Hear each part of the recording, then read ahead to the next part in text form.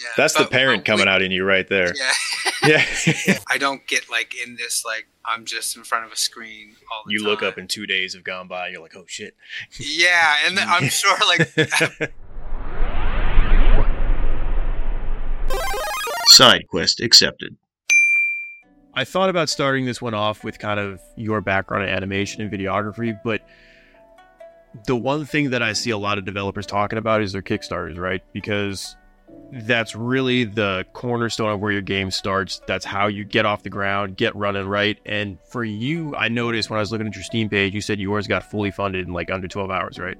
Yeah. Which is very impressive, and it's a hurdle that a lot of developers can't quite get over. So I wanted to talk to you about how you approach that. I know you got your publisher relatively early, so I don't know if your publisher had a big impact on that, but kind of talk to me about how you approached your Kickstarter, how you marketed it, how your publisher got involved in it, kind of all those little details as you went up to it and then you hit that goal. Yeah, so originally when I first had the idea for the game, first thing I wanted to do was Kickstarter because I didn't want to give a piece of the business or the game away. But before I even had a chance to do that, Apogee approached me and we ended up partnering with them. So the Kickstarter's been in the back of my mind for the last few years. So we had originally had it scheduled for last October.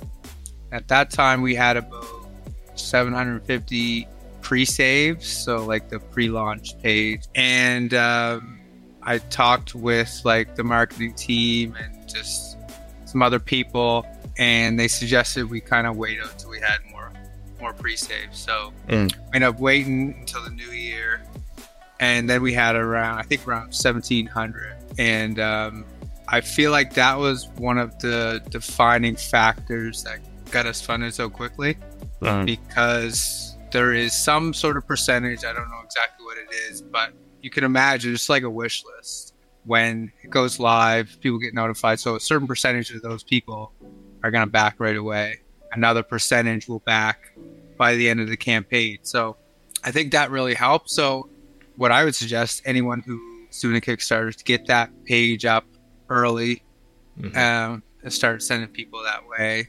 Almost like a wish list. Like, it's hard to decide what you want to do. Like, do I want to get wish lists? Do I want to get pre-saves on there? But some of the people I talked to, what they did was they sent everyone to a pre-launch website showing everything about your game. And then within that pre-launch page, you have like a link to the Kickstarter, a link to the wish list, and an email list as well. So you can at least capture them all. Because wish lists, like, you don't have any of that data. Like, if someone wish lists, like, before your game goes live, like, you can't say, okay, I just want to email everyone on my wish list. If you send them to your email list, or if you send them to your own, like, pre-save, at least you'll get them. Yeah, you have that. You have a way to reach them. Yeah, which is a really smart idea, because you can keep them in the back of their mind. They keep thinking about your game because they keep seeing that kind of pop up. Yeah, it's a great idea. You know, a lot of developers, when I talk to them, they'll say, you know, with a Kickstarter, you kind of have to put the cart before the horse almost, because you have to get a lot of the different elements of your game done that you ordinarily would take a little bit more time to process and get ready and configure.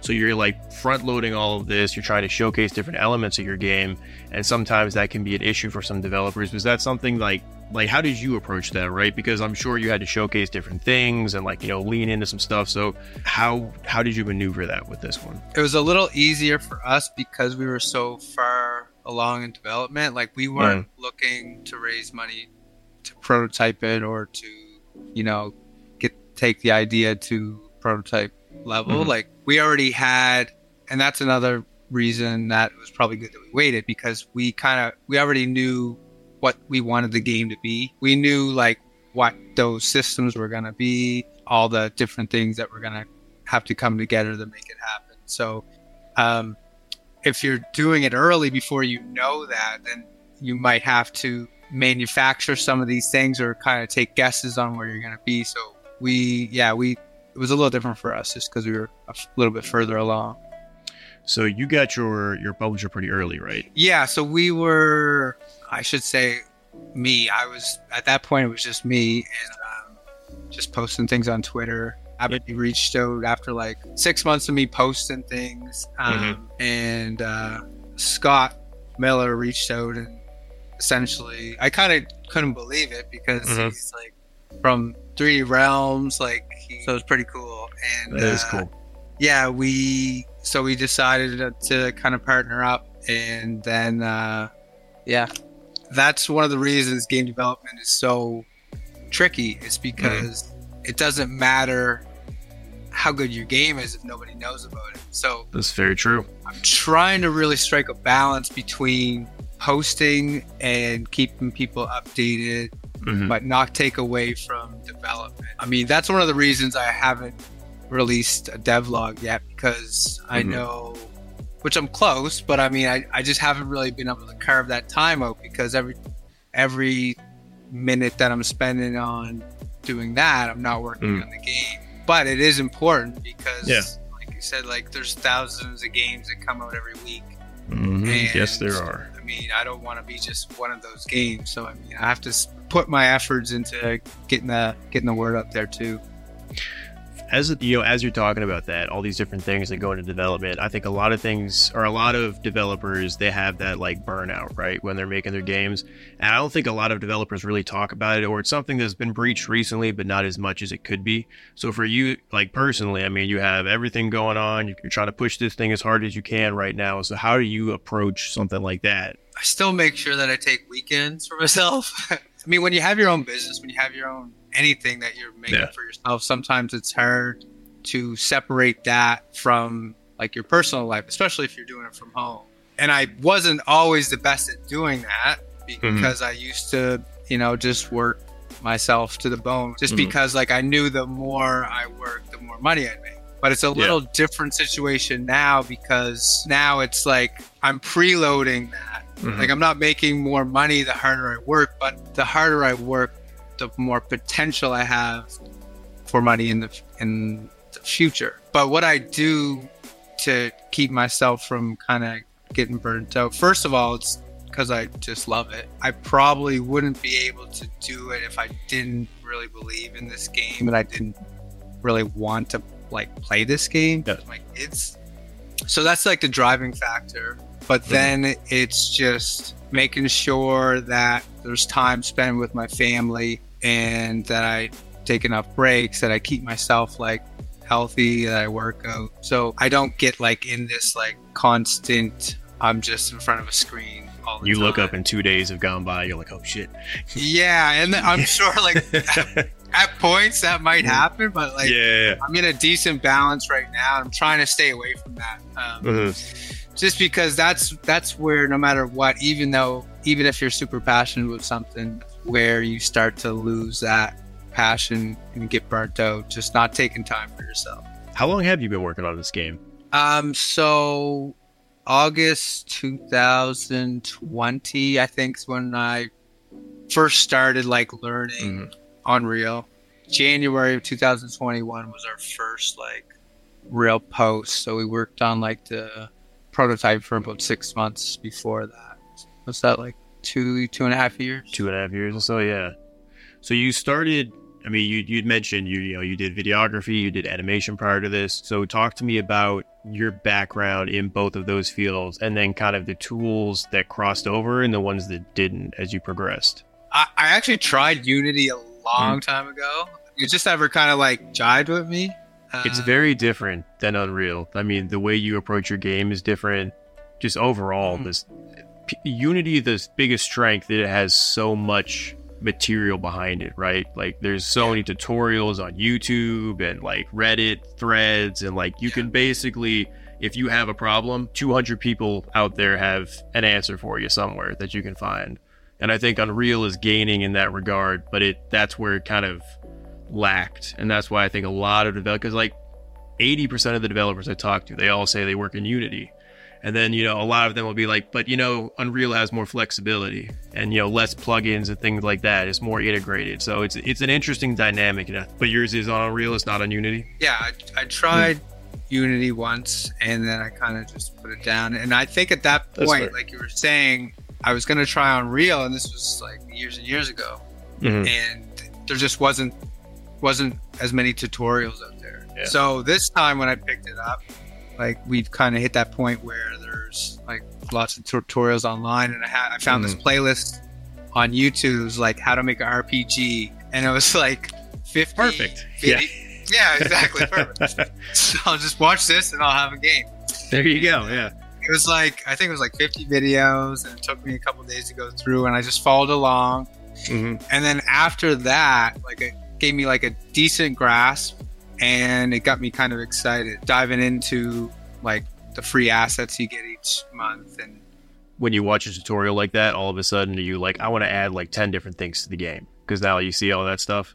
Well, that's another tricky part is like you can do anything, but it's like you shouldn't do everything. That's fair. That's a very good point. Yeah, but you do you need to figure out. Yeah, stay on the path, right? Yeah, and like that is a hard thing to do, especially the game we're making, which is an open world, like kind of do anything game. So we have a lot of systems that have to work together, but there are still things that like I'm gonna have to say, no to, and that's because I could be working on this game for the rest of my life if I decided to just put everything in there, right? So that is true, yeah. But now that I completely interrupted you when you were talking about your videography and animation background. So circling back to that, talk about that for me for a second. So I just had a small business, and it was essentially just me. And I started out, there was a contest for Doritos chips, and they had whoever wanted to make a video could make a video. Yeah. And I made like 4, and they were crappy. But I kind of got the bug then. I started making videos, eventually started charging people for it. Did you win the contest though? No. But the next year, yeah, I had the contest, and I won Best Special Effects. There you go. Perfect. So, yeah. And then my wife and I started doing videos and photography for weddings. Then I started doing some business videos, and then I eventually ended up doing business animations and explainer videos for small businesses and some bigger businesses too. And that was kind of like my bread and butter for the last like 10 years. And I kind of thought that was where I would be, like, and like the goal at that point was like at some point in time I'd like to do like a feature length film or something like that. Yeah. And then so I thought animation was it. Like that was it. I found my thing. I love it, that was it. But then I opened up on Unreal and whole new world. Do you still do some animation? Do you like miss animation though sometimes? No. because I do enough of it in Unreal. Like that's true. Yeah, it's like I have to deal with animations every single day, so I don't. I don't miss it. It's that's fair. I'm still doing it. Yeah. I mean, still opening After Effects though. It's like that's my baby. That's your go-to. Yeah. Yeah. That's awesome.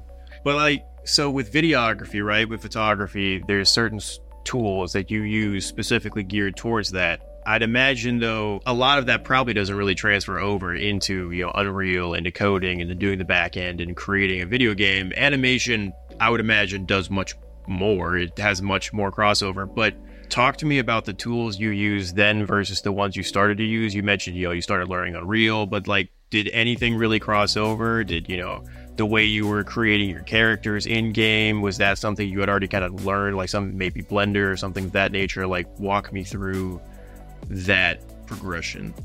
Yeah, so it's funny because a few weeks before I started using Unreal, I was rendering things in 3D, using Cinema 4D, and I had a render farm set up, 14 GPUs, trying to just render this one scene, and it would take all day, right? Yeah. And I opened Unreal, and it's doing it in real time, and I was like, how is this possible? Yep.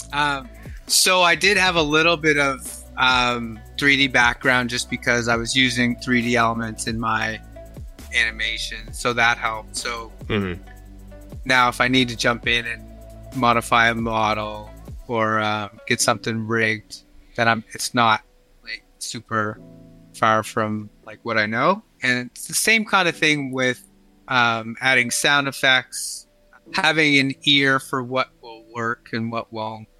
Same kind of thing with like composition, when you're trying to like make something look good, or like look natural. Kind of that came from kind of that animation stuff. I've noticed with a lot of video games lately that they crank the saturation like all the way up on these things. So they're like super bright, super colorful. Some videographers, and well, I would say more photographers, but they'll kind of do something similar. So when I looked at your game, I noticed, it's really bright, it's really colorful. I was going to write this question down, but like, how much saturation is too much saturation, right? And that's not a diss on your game at all. I think your game looks great. No, that's a good question. I guess for me personally, it's just like if I think it looks good, and that's always subjective too. What we're trying to do is make something that's kind of eye-catchy, but not like overwhelming. And I mean, the other thing is I always want to leave kind of these things to the preference of the player. So, I mean, we'll probably have a setting in there if you want to dial down that saturation. For me particularly, when I saw your game, that was one of the things that popped out to me was that color factor. And then when you said, when we initially started talking, you're like, I did videography, you mentioned photography. I was like, oh, okay, that does make sense because that color palette, that does kind of, it transfers over. So it would make sense you would kind of take that into account while you're making the game. And I mean, it really does pop compared to a lot of games, so it's a strong factor for your title, I think, in my opinion. Thank you. Yeah, and we kind of picked, originally when I first started making it, I found some assets on the Unreal Marketplace and I fell in love with them. And that's a lot of the environment stuff that you'll see. And I just enjoy like being in that world with those, those bright trees and that stylized look. It's not for everybody, the stylized, but I mean, the other reason that I think it's a good choice is you don't have to worry about it being photo realistic. So like, let's say I decided to make a game that was like photorealistic. I would have whatever level we're at right now in terms of technology, I would kind of be set at that level, and if my game takes 3 years to come out, like, you can only imagine that realism is going to be pushed. Yeah, it'll only be even better. Further. Yep. So I think it's difficult when people are making a realistic game because they kind of have to lock themselves into that style, and it might look a little bit outdated when the game actually comes out. So when you're in stylized, you don't have to worry about that so much because it's a stylistic choice, right? Was that something you thought about in development? Because it sounds like you kind of processed 100%. It. Yeah, okay, I got you.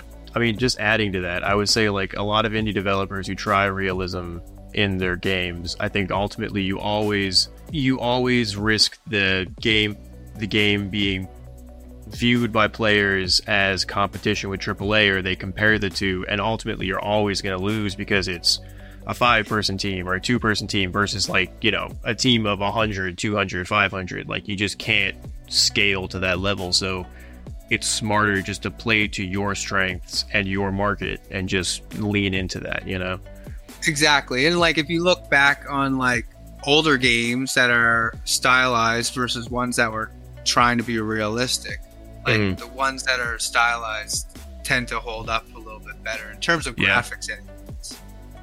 So that was definitely a factor that I kept in the back of my mind.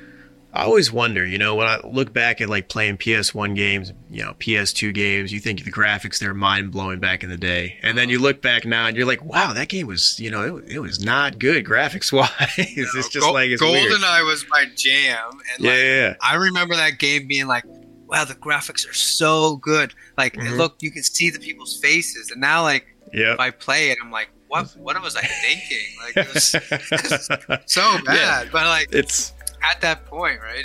At that point, it was the best stuff out there. So yeah. So with you keep saying we. Talk to me about the team really quick here. So who's creating the game? Freelancers, people that are working part time, whatever it may be, composers. Kind of talk to me about that for a second. Yeah. So at first it was just me, and then kind of when we partnered up with Apogee, then it kind of gave me a chance to bring on some more people. So we have another full-time programmer, Michael, who he does all the herd brain stuff that I can't figure out sometimes. And then we have like a lot of different artists who do 3D models and do texturing and do environments. And we just started working with someone to do some level design as well. So it's kind of, and it's a bunch of different people that kind of have their own expertise, and I'm trying to pull those all together. So it probably looks, I don't really know what a AAA studio, how their workflow goes, but I'm attempting to do something similar in terms of just pulling people in that have an expertise and letting them do their thing.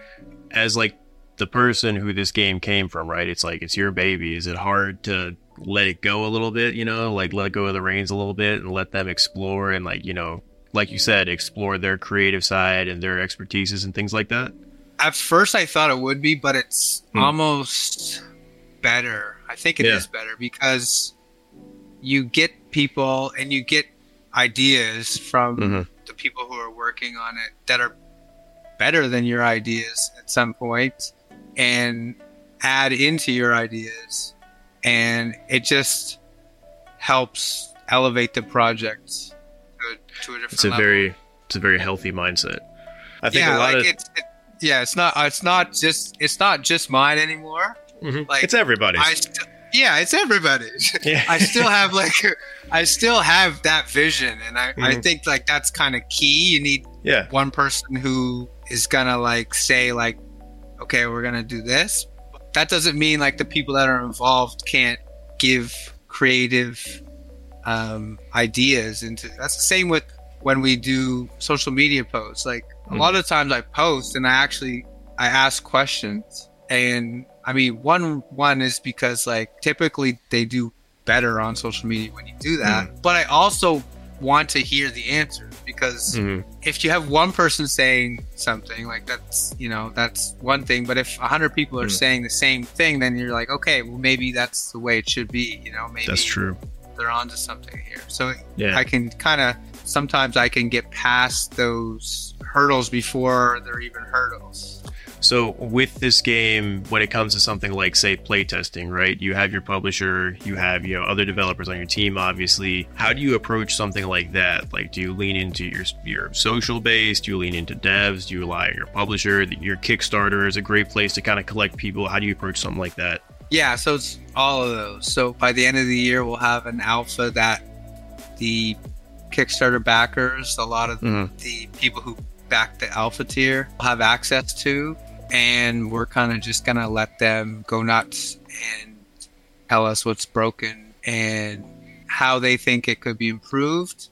And that will be a little taste of, I think, how early access will be, because it'll be a smaller pool, so we won't get, you know, ransacked with too much information. But I think we'll have a good enough sample size where we can get some decent feedback.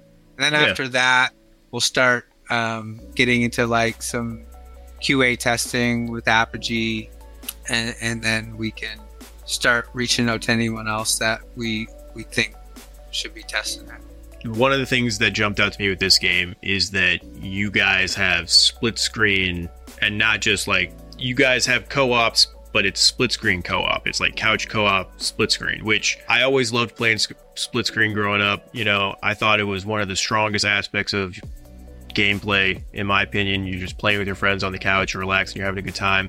And it's something that over the years I think has gotten phased out. I don't think a lot of games will say they have split screen, but that it's in a very, very limited capacity. And every game almost has co-op now in some form or another, but it's not in split screen form. It's in, you know, different consoles connecting together, different PCs connecting together via servers. So for you, what was the thought process to bring that in for this game? And then on the technical side of things, what is the challenge when you're trying to implement that into a game? So the first time I had the idea for the game was my kids and I were playing Zelda Breath of the Wild, And we're sitting next to each other playing, and it's only single player. So we wait for someone to die and then pass the controller over. And I was like, wouldn't it be cool if you could play the split screen? Yeah. Like, let's just do that. That was the initial idea and reason we went with split screen. But before that, like growing up, same thing as you said. Like I used to go to Blockbuster and like search out like split screen games and rent them and play them with my buddies for the weekend, because back then there was no online multiplayer. That was as close as you could get. We didn't even like think there would ever be, you know, like that's just what a split screen game, like a co-op game was local split screen. So exactly. And even now, like when we're looking for games, when I'm looking for games to play with my kids, like I'm always like, okay, does that have split screen co-op, you know? And whenever they do, like I was playing one with my son tonight, like that just elevates it to another level. So I wanted to make sure that we had that, and it kind of fit also with the story. Like it's a brother and sister who are kind of modeled after my kids in name, at least. And so it fit with the story. And then I also just wanted to make sure that we could have that time together when we're playing. It did come with, and it still does come with, some hurdles, because you have to think about everything a little bit differently. Like if your quests are going to be shared, like what happens when two people try to talk to the same NPC? How is loot going to drop? Like, do you double up the loot, or do you just, you know, make people just share it? So there's a lot of things you have to think about, but it's infinitely less, I feel, than if it was a multiplayer online, because multiplayer is a whole another animal. Yeah, and that's the thing. And originally I wanted to do that, and I thought it would be awesome, but it's just not something that I have the expertise yet in doing. So we're sticking with the split screen. Still is a little bit harder, but I think it's going to be worth it in the end. But it is a little, well, it's a lot more work, because you have to have two people interacting with the same systems. And not only that, you have to have like two inventory screens up at the same time. You have to have the map be able to work with both people. So it's a lot of trial and error, but luckily we have an awesome programmer who is super smart, and he figures it all out. So with that, I mean, talk to me about the game itself, right? The story, the gameplay, things of that nature. Like, how does all that work here? How does that unfold with this game? The story for the game is, it's a brother and sister, Nye and Beckett, and you're essentially sent in through this portal to Elamithia, and you need to find 8 elemental stones and rebalance them to save Elamithia and Earth. I see. So where'd the name of the world come from? I have to ask. Jaren, he's a friend, and also someone who works at Apogee. He's a producer on the game, and he kind of came up with the name, and we're like, yeah, that's pretty good. Huh. Yeah. It sounds cool. That's why I was like, there's got to be a story behind it. So fair enough. All right. Yeah. We were going back and forth with a bunch of names, and that kind of just felt like it worked. So all right, now that I've interrupted your chain of thought, no, it's all good. Yeah, so in this world, Elamithia, there are 8 different biomes, so which coincide with the 8 different stones. So you have light. See if I can get them. Light, dark, water, ice, fire, nature, air, earth. That's 8. And so each biome is essentially its own kind of little world. They have their own villages, their own NPCs, their own enemies, and their own tasks that you have to do and quests you have to complete to find these stones. And then once you find the stones, I mean, you'll have to see what happens, I guess. Gotta go and guess it a little bit. Essentially, you can pick and choose where you want to go first in the world. You're dropped into the nature biome, but you're free to like go to the ice biome if you want to start there and tackle it however you want. When I was looking at your game, it's an RPG, it's open world. I think with open world games, they can really, really tax any game engine because they're just so massive and there's so much going on. And then in turn, they can tax the PCs that they're being played on or the console they're being played on. So a lot of developers, they use a lot of different, I guess, tactics, you could say, to kind of limit that amount of processing that needs to be done for a game like this. So, and I always thought the name was weird, but culling is one of them, right? And the name is bizarre. It doesn't sound fun. Right?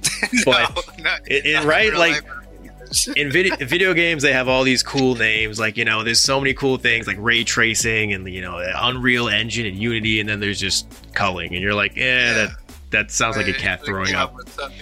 Yeah. But, like, I guess a lot of people thought about that. Nobody had ever really thought about it in the gaming side of things until that I think it was Zero Dawn. They had a video that came out that was showing it where it was like the person's view as they were turning the camera and it was showing like the world rendering in front of them and stuff. And like, it's one of those interesting things you never think about as a player. And, there's other things that go into it as well. Like rendering things that are close to you as opposed to far away and certain, degrees of sharpness. And like, there are a lot of things that go into making your game more manageable for the system it's being played on. So for your guys' side of things, can you talk to me about kind of how you approach that element of development and how that worked with this game a little bit more? Yeah. So first, I think the stylized graphics kind of help a little bit too, because most of the models are low poly. So that right away helps a little bit. We do techniques. We do use techniques like you were saying in Horizon Zero Dawn, where only certain things will be rendered. But then when you get into split screen, some of those kind of have to go out the window because you might have two people looking complete opposite directions. Exactly. Yeah. But another thing that we can do is, I guess you could call it cull. The enemies or any actors that are not in a certain radius. So if you have an enemy that's within 500 meters, like they are fully active. But if they hit like 1,000 meters, then their logic is gone, but their animations still work. And then if you hit another 500 meters, then their logic is gone, their animations are gone, and essentially like they are just, you can just see them. And if you're far away, if you're far enough away, then you can't really tell anything. It doesn't have an impact. Another thing that we're doing is we switched to Unreal Engine 5, and there's a lot of built-in tools that help as well. So there's a technology called Nanite, which essentially eliminates LODs, which are levels of detail that you have to put into each model to tell it when your screen space is a certain size, then you can shrink that model into less polys. So Nanite does this automatically, so you don't have to worry about LODs. And there's another system we're using called World Partition, and essentially you drop things into the world, and they will only spawn if you're in that certain radius. So that helps as well. I see. We just implemented a system that will switch trees from a foliage actor, which is like very low resource heavy, to an actor when you get within a certain radius, so they can be cut down. If you had all of these trees that can be cut down as actors all the time, like that would just your computer would explode. So I get that. Exactly. So now when you get to a certain distance close enough to chop it, it will turn into an actor, and when you walk away it will turn back into a foliage actor. So there's things like that we're doing to help that. I want to make sure that the game is playable and like lower end PCs, and I think we can get there. It's something that we'll have to worry about when we're porting to Switch. So I figured we might as well just kind of try to do it that way. Yeah, another thing is the way we use materials. So instead of using 100 different materials, well, we're trying to use like under 10 for all the models in the game. So less needs rendered into it. Yeah. So once that material's called once, it's a less, to call an instance of it is less GPU heavy. You'd mentioned you upgraded it to UA5 or UE5, so you started the game, I'm guessing, on 4, right? Yeah, we were in 4.6. I was going to say, when you shift from 4 to 5, is there like, I would imagine it's Unreal, so they're trying to keep everything as smooth as possible, but there's got to be some hiccups along the way as you transfer from one to the other. Yeah, it was pretty minimal, actually, and that's just in our case. I don't know. It probably depends on the game. Like, I know there's a lot of games that are still in development that are going to be coming out in Unreal Engine 4. Yeah. And I mean, it also depends on where you're at. Like, if we were a little bit further along, it might not have been the smartest to switch, but we still had enough dev cycles to make the switch. And not only that, I kind of did the calculations on how much time these improvements in Unreal Engine 5 are going to save me time in the future. So like, I see that nanite technology, like that's going to save tons of time. Yeah. And same with the world partition, because like how our world used to be was essentially like grid squares, and they would have to be streamed, and you'd have to make sure that you place everything on that grid square. And if you didn't, like, you could have a tree load in the complete opposite side of the map, and you wouldn't even know it's there. But it's just randomly there.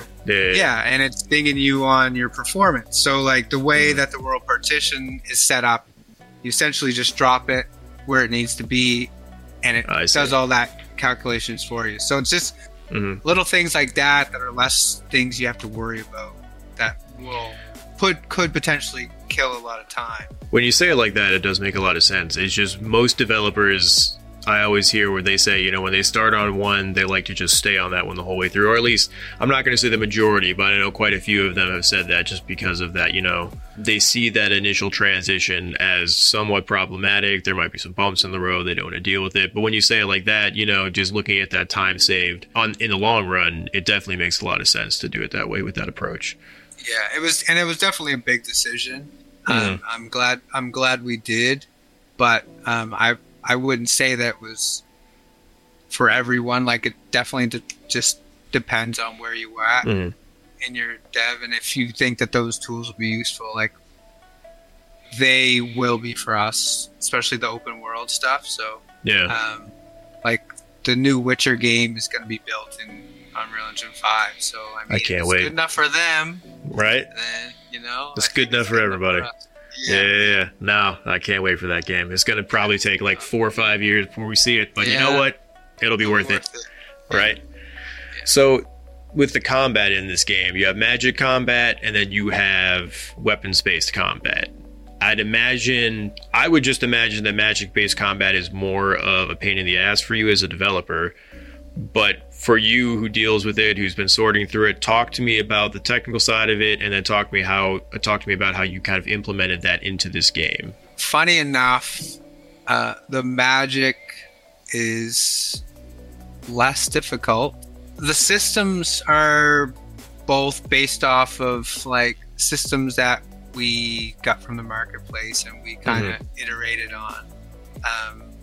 But what we did is we decided to add a system of elemental fragment socketing. So essentially like socketing gems into weapons, which will give them like different elemental damages and resistances. And you're just talking about Witcher. That kind of sounds like the gems in the Witcher games. Yeah. So, and what we actually ended up doing was adding those sockets, and we have 3 tiers of weapons. So we have rare, epic, and legendary. Yeah. 4 tiers. Mythic is the 5th. But those first 3 are like craftable. I see. The mythics will be something you have to find in the world. Mm-hmm. And as the tier goes up, you can socket more gems. So the rare you can socket 1, the epic you can socket 2, and the legendary you can socket 3. And there being 13 different weapon types means that there's going to be a lot of testing in terms of like how these weapons work. I see. And what's their damage range, and how what's their attack speed. So that's something I've been just working on recently and trying to dial that in. So when you're dealing with the magic, like our magic system is pretty straightforward. It's essentially you find a magic book, a book of magic we call them, in the world. So that could be in a chest, or you defeat an enemy, or you just find them somewhere on a bookshelf. Yeah. And you learn that spell, and then you can use that spell. And as you use it and defeat other enemies, that spell will rank up. And that's the same system that's going to be with the weapons as you use the weapon. So if you want to get really good at one-handed sword, just use it, defeat enemies, and you will upgrade that weapon just naturally just by using it. There's no skill points. It's just based on what you do. But because there are so many weapons and so many different elements, and we don't know who's going to be stocking what, like it's going to be difficult. It's more of a nightmare to balance it out. But it'll be fun. Why so many weapons? Besides the fact that it's a huge open world game. Yeah, there could have been more, but you're right. I don't know. I just want to make sure that everyone can use the weapon they want to use. And not only that, I want to have the player give them options for different encounters and different locations and different bosses. So it wasn't something I probably thought about hard enough at the beginning, and I probably should have stuck to some fewer weapons. But I think it also gives the gameplay some variety, because like each of these weapons will have different attacks and different skills. And there being that many weapons, it means that you can kind of build your character the way you want. Your character specifically? So you mean like you can customize your character out, or you just mean the weapons beside of them? Just the gear. So I see. Okay. There's going to be like slight character customization. So when you start the game, you'll be able to like change the eye color, the skin tone, and the hair color. That's about it. Yeah. Because it's such a story-based game, like essentially, like I don't like to make comparisons, but like imagine like you changing what Link looks like in Zelda, or changing The Witcher, like It doesn't quite make as much sense to do it that way, right? No one gets to do that. But I mean, a lot of people said they wanted character customization. And like a lot of people are like, "Oh, I'm not playing it. It's no character customization." It's just not. That's just not what it is, right? Like, you can't please everybody. Yeah. So, I will say though, some games try to like force character customization in there. It's like it doesn't make a lot of sense for it to be. Or like a game like Cyberpunk, where they said it was like the craziest character customization ever, and it was like, I don't know, it was a decent character customization, but I think they may have tried to overhype it a little bit, and when you got in there, you're like, well, it's character customization, but it's not like this mind-blowing thing. But I don't know, I hear what you're saying though. In Cyberpunk, it's a first-person game too, so it's a little less important, I feel, but I mean, hey, but they do have like photo mode and stuff, so I do get I get what they're trying to do. Yeah, they're trying to like make it more impactful for like social media and streaming and that kind of thing. But I think that's cool, because and that's why we're trying to do a little bit of that, just because I want someone like a kid who wants to play like you. I want them to be able to change the way their character looks and make them look a little bit like them at least. But it's not something that's going to affect the story.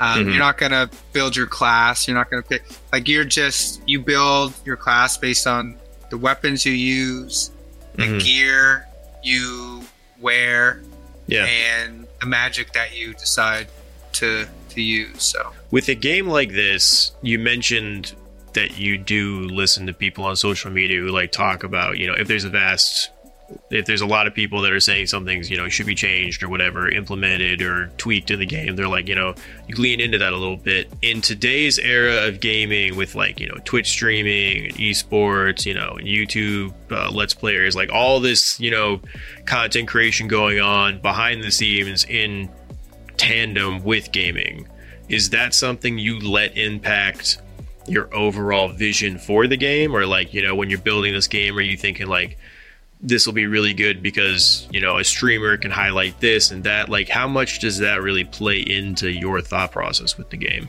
No, it doesn't really. But I shouldn't say it doesn't, because I think games that are streamable are games that are enjoyable. And it's not going to be a game like, you know, Fortnite that's, you know, you're competitive, like it's not like that. But it's something that like I think people will enjoy being in that world. You know, I think it could potentially be a good streaming game, just because it could be like, you know, at points it could be like a chill game where you're just, you know, you're just building, or, you know, and that's kind of another reason that we wanted to do a little bit of everything. It's probably because like I always call myself like jack of all trades, master of none, I guess is what they say. But good at a lot of stuff, master at nothing. Like I hear that all the time. Yep. I hear you. And that I like, you know, I like different, like if I'm playing a game and it's all combat based, like I might want to, you know, I might want to chill, you know, do some building. I mean, a lot of games you can't do that.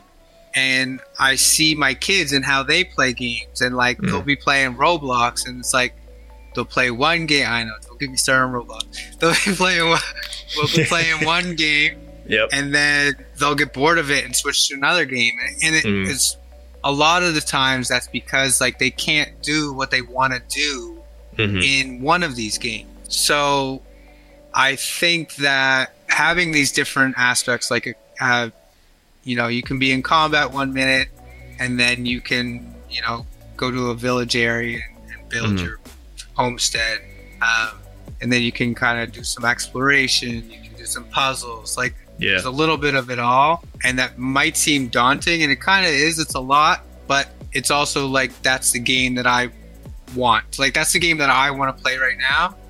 So that's kind of what I have to build.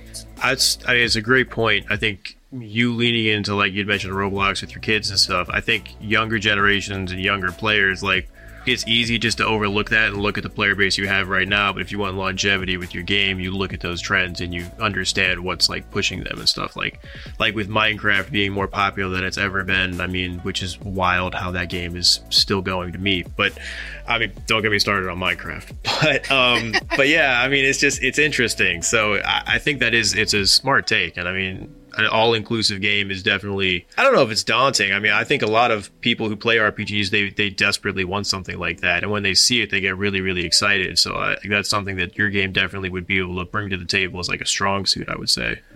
Yeah, that's what we're going to try to do. And like I mentioned my kids, and I want to play with my kids, but I mean, I'm trying to build this game so I also want to play it, like on my own or with my friends. Yeah. And one of the ways we're making it kid friendly is essentially there'll be no like blood in the game. I see. You know, there's no guns. I mean, there's a bunch of weapons, but which isn't kid friendly, but it's all fantasy based violence. So I think we can have a rating of like 10 plus fantasy violence on there. But it will be a game that you, like a 6-year-old or an 8-year-old could pick up and play. It's also a game that, like, if you really want to get deep with it and like get deep into the crafting and, you know, and really building your build and like do all the quests, like it's something like deeper that like adults and like will want to play as well, I hope. It's like the Lego boxes in the toy aisles. What is it, 0 to 99 or something like that? All those poor people over, you know, the 100 years old, they can't do it, but you know, everybody else can. So it's exciting. No, and that's the thing. It's like they always tell you to like market to a certain demographic. It's also who do you like, what kind of gamer you want to build. Like I think it's a lot less to do with like who you're targeting, and it's more to do with like, as long as you're building the thing that you want to build, then it's gonna be, as long as it's good, it's gonna be successful, because like you want it, it's like somebody else is gonna want it too. Yeah, you're passionate about it. Yeah, I understand that. Yeah. With this game specifically, you mentioned like things like no blood, things like, no guns in your game. I think in the US I don't know why I said regulatory. I almost said that. Regulations wise, it's, you'd mentioned like the ratings and things like that, but it's not as much of a barrier like what you have in your game. But if you move into markets like the Chinese market, which is a massive, massive market right now, decisions like that do matter when you're building your game out. There's more restrictions. They are starting to open up, but there is still that approval process and things of that nature. So when you're making this game, and you do have a publisher, so they can kind of take some of that weight off of you, but is that something that factors in as well? Kind of that decision where you're like, it's going to this market, it's going to this market. I know you said, you got to be passionate. It's got to be something that you want to play to make it engaging and fun. But is that something that does also kind of key in and have a factor? Yeah, like I'm always thinking about like when I'm making specific quests, or when I'm, deciding to put an enemy in the game, like in the back of my mind, I'm like, okay, like, is this a generic, like, will this work anywhere type of thing?